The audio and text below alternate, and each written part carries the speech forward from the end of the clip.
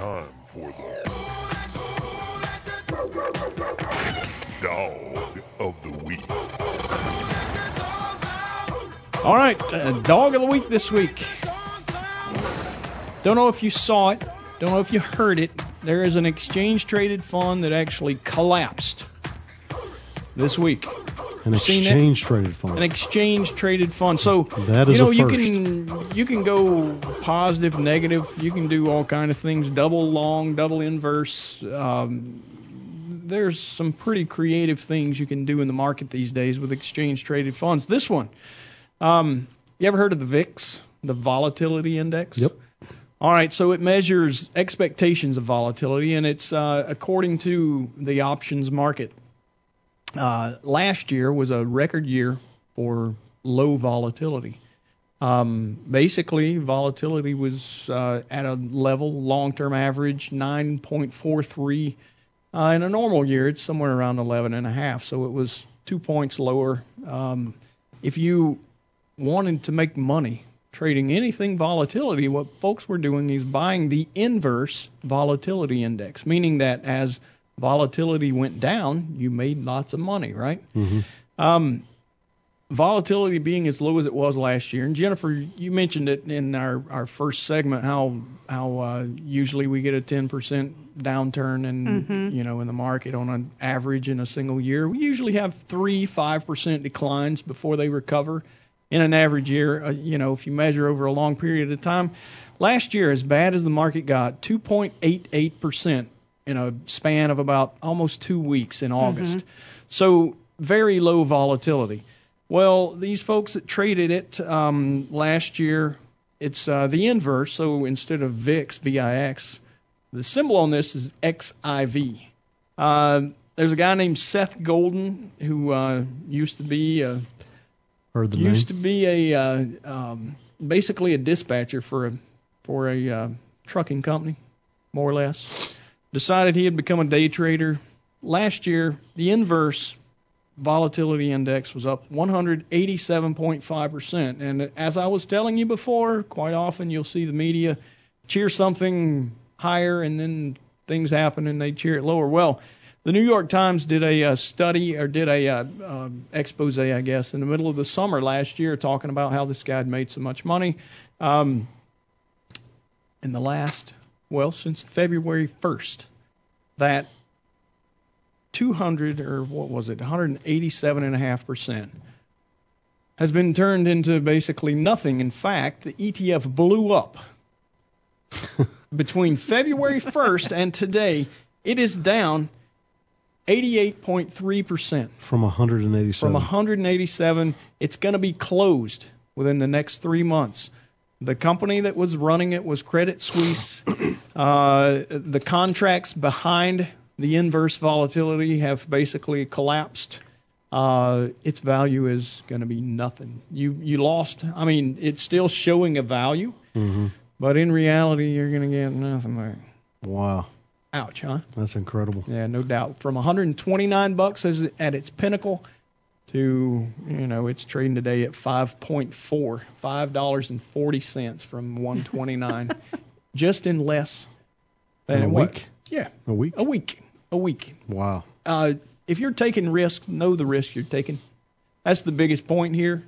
Be careful of the media that will whipsaw things one way or the other.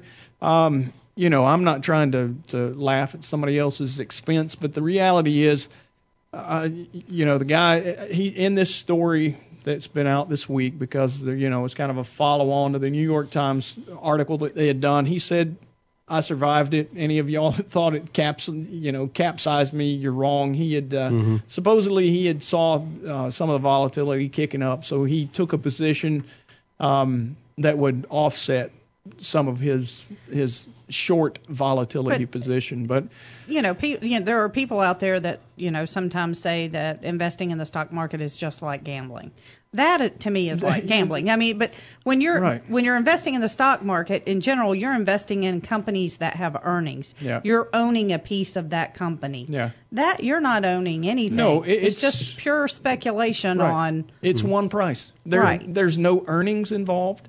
Right. There's no cash flows involved. If you're buying something that has one easy cash flow in the future and you don't know what it is, it might be speculation. If there's a business behind it and you can see their operations are out there gathering revenues, and those revenues, hit the bottom line and they're bigger than the money they took in, it's profitable. Some of the things that I look at, I talk about it all the time on the show. If you're investing in stocks, look at the profitability, the growth, and then look at valuation. All of them matter, and you can't understand how much it's worth unless you understand how much the company makes. Yeah. You can have companies that don't grow an ounce. You can have companies that they have to be profitable still in order for you to have any kind of value to the company. And understanding what you own is of utmost importance when you're investing. I mean, this goes back another asset class that was up a whole lot bigger than the inverse volatility index last year. Jared, what am I about to say? Some Bitcoin, maybe? Bitcoin, yeah. It was up over 1,300% in 2017. Yeah. It's down 62% when I last looked from its high. Its high was hit on the 16th of December. Here we are, February, a week in. It's down 61%.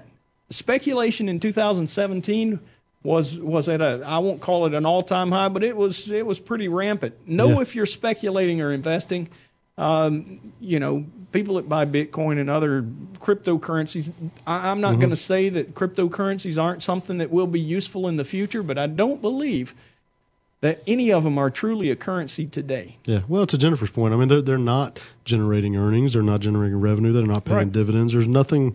You're really trading supply and demand, and I think gambling was the key word there. Right. I just as soon take the money to the casino, at least to have a little bit of fun out of it. Yeah. Because it'll drive you crazy watching the market with stuff like that. I mean. And in general, they give you free cocktails. Yes, exactly. You get a lot of free stuff, too. So it's kind of like a party where you get to lose your wallet. Yeah. Take it to the casino, have some fun. Stay away from that stuff. Yeah, well, the biggest thing is when you're investing, there's generally a business involved, and if there's not, then you're doing what we call the bigger fool theory.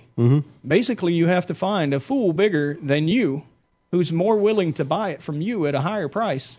Right. The one cash flow, the only way you're going to make money is to sell it at a higher price. And if it's very difficult to determine the valuation, then you're going to have trouble. You're probably speculating. Sure. Not investing. Yep. All right, guys. So with all of that out of the way, off my chest, I think I'm going to be okay. I'm going to take a few extra breaths over here. I didn't know where you were going when you involved Bitcoin. I thought we were about to get off on a tangent. Well, hey, didn't we?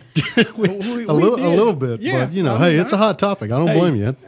I'm reeled back in now. I'm good. It's not something you'd find in one of our portfolios, is it? You guys got that? Absolutely not. But you know what? I do get a lot of questions about it, especially lately. Yeah. And, I think it's worthwhile talking about because it's another one of those educational points that we're always happy to take a side road and talk about, kind of put our thoughts together and let folks understand just what our take on those are. Sure. You talk about crashing. Since we've had a kick up in volatility, I have heard that some financial company websites have been getting so much traffic that they have had outages recently, which is very strange. I'm telling you. You mean like banks maybe, people checking on their money, or they're going there for checking? Well, it's a lot of it is stock based financial companies. So just logging in to see their website. Some of the big wirehouses or whatever. Trying to see their values. Even some 401k sites have had issues with added volatility. Hey, look, you know what? If you are not retiring tomorrow, you probably don't have a huge issue. And by tomorrow, I do mean a longer window of time. But anything that you have in the stock market, we recommend that it should be something that you are not going to need in the next 10 years. Yeah. So this blip in the market or this downturn in the market, it should not affect your ability. Right.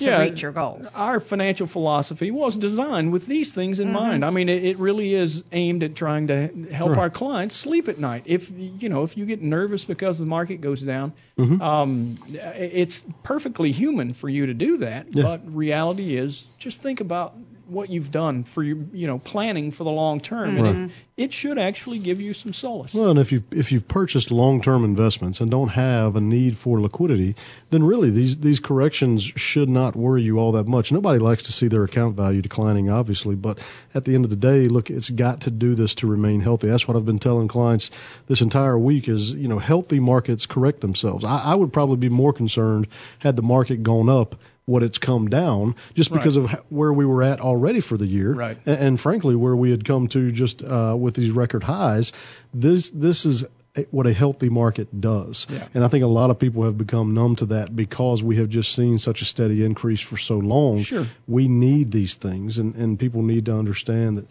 this is healthy. It doesn't feel good. I get it. We're in the same boat, right? Yeah, we invest too. We're not just the advisors here, and so I'm trying to take my own advice, but that's the truth of the matter. It is what a healthy market does. Now, how far it's going to go, we'll see. But to this point, I think it's been fairly healthy. Yeah, and Jarrett, I'll be honest with you, I think the valuations today are a lot more reasonable than they were a week ago, a month ago. Right. It's one of those things. Markets can fix their issues, their valuation issues, in one of two ways: earnings grow or prices fall. We're not. Hey, guess what? If we focus on what's happened over the past year, we're still up over 17%, which is way better than you would see in a normal 1 year span. Well, if you guys recall, remember we got a big cookie cake when the Dow hit 20,000 because this was some big, it was a big milestone, and everybody was thinking, wow, how much further can this thing really go? And when was that? That wasn't even 24 months ago, was it? I mean, at or around there anyways. Right. Yeah. I mean, you just think about how far that's come and how quickly. It's incredible. Well, expectations have been good. So, we understand how we got to where we are. Now the expectations have turned into some reality. We got tax reform.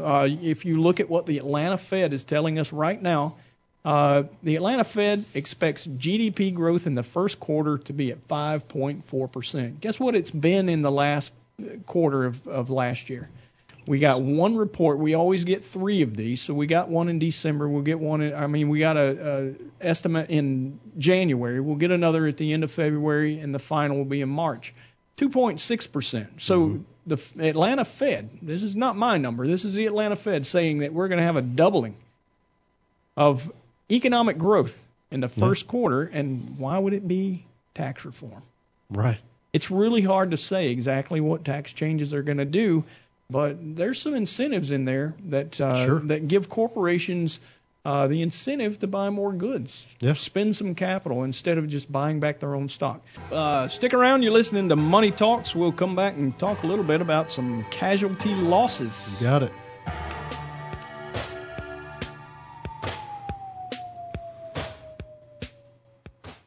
All material presented is compiled from sources believed to be reliable and current, but accuracy cannot be guaranteed. The contents are intended for general information purposes only. Information provided should not be the sole basis in making any decisions and is not intended to replace the advice of a qualified professional, such as a tax consultant, insurance advisor, or attorney. Although this material is designed to provide accurate and authoritative information with respect to the subject matter, it may not apply in all situations. This is not to be construed as an offer to buy or sell any financial instruments. It is not our intention to state, indicate, or imply in any manner that current or past results are indicative of future profitability or expectations. Portfolio holdings discussed are subject to change. There is no guarantee that in the future these securities will be held in Henssler accounts. As with all investments, there are associated inherent risks. Please obtain and review all financial material carefully before investing.